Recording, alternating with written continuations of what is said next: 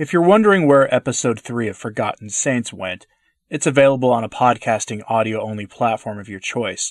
You can find a direct link at returntotradition.org, my sources blog. Just scroll through the post and you'll find it. It was too spicy for our lovely hosts to bear.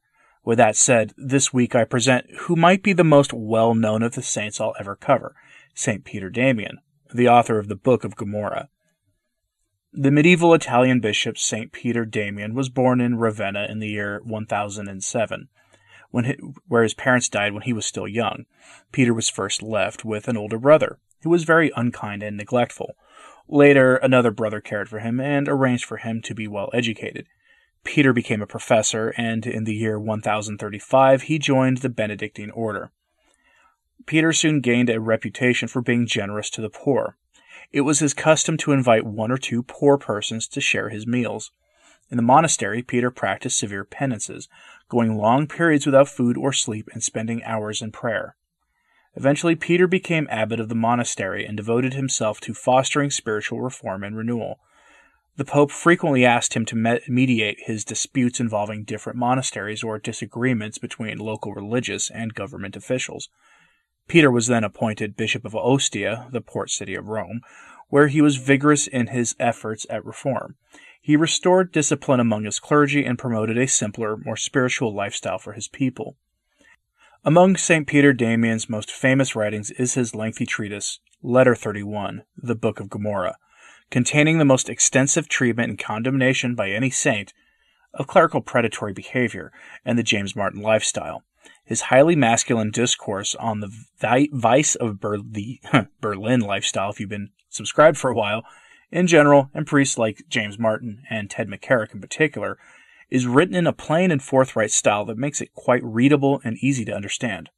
In keeping with traditional church teachings handed down from the time of the apostles, he holds that all James Martin-style acts are a crime against nature, and therefore crimes against God, who is the author of nature. It is also refreshing to find in an ecclesiastic whose first and primary concern in the matter of clerical sexual morality and immorality is for God's interests, not man's, especially with regard to the James Martin lifestyle in clerical ranks. Also, his special condemnation of McCarrick-style crimes by clergy against young boys and men, including those preparing for holy orders, made nearly 1,000 years ago, certainly tends to undermine the excuse of many American bishops and cardinals who claim that they initially lacked specific knowledge and psychological insights by which to assess the seriousness of clerical crimes.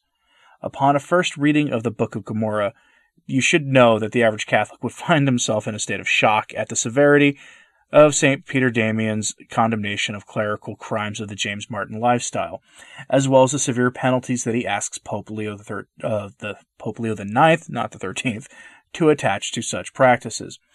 One of the main points of the Book of Gomorrah is the author's insistence on the responsibility of the bishop or superior of a religious order to curb and eradicate this vice from their ranks. He minces no words in his condemnation of those prelates who refuse to or fail to take a strong hand in dealing with these practices, either because of moral indifferentism or the inability to face up to a distasteful and potentially scandalous situation. Other issues tackled by St. Peter Damian which have a particular relevance today are the problems of lavender mafia-style bishops, or heads of religious orders who engage their spiritual sons in these unspeakable acts, the sacrilegious use of the sacraments by James Martin-style clerics and religious, the special problems for the Church related to the seduction of youth by clerical monsters, and the problem of overly lax canons and penances for clerical and religious offenders that make a mockery of the seriously sinful nature of these acts. St. Peter Damian was motivated to write this book because his time was a period of rampant moral corruption in the Church and the hierarchy. The pornocracy had ended a mere century before he penned this book, and the consequences of the pornocracy were still evident in the rampant presence of James Martin priests in the priesthood and hierarchy. I'd quote the book directly for you, but it is way too spicy for YouTube. Needless to say, he calls for the severest punishment for those who engage in bridge-building campaigns of James Martin, and especially for those who commit the crimes of Ted McCarrick. He wrote many letters and sermons on other subjects, but throughout this period, he desired to return to monastic life. This request was finally granted of him, but he was still called to serve as a papal legate from time to time. After returning from one such assignment, Peter was overcome by a fever. With his monks gathered around him in prayer, St. Peter Damian died on February 22, 1072.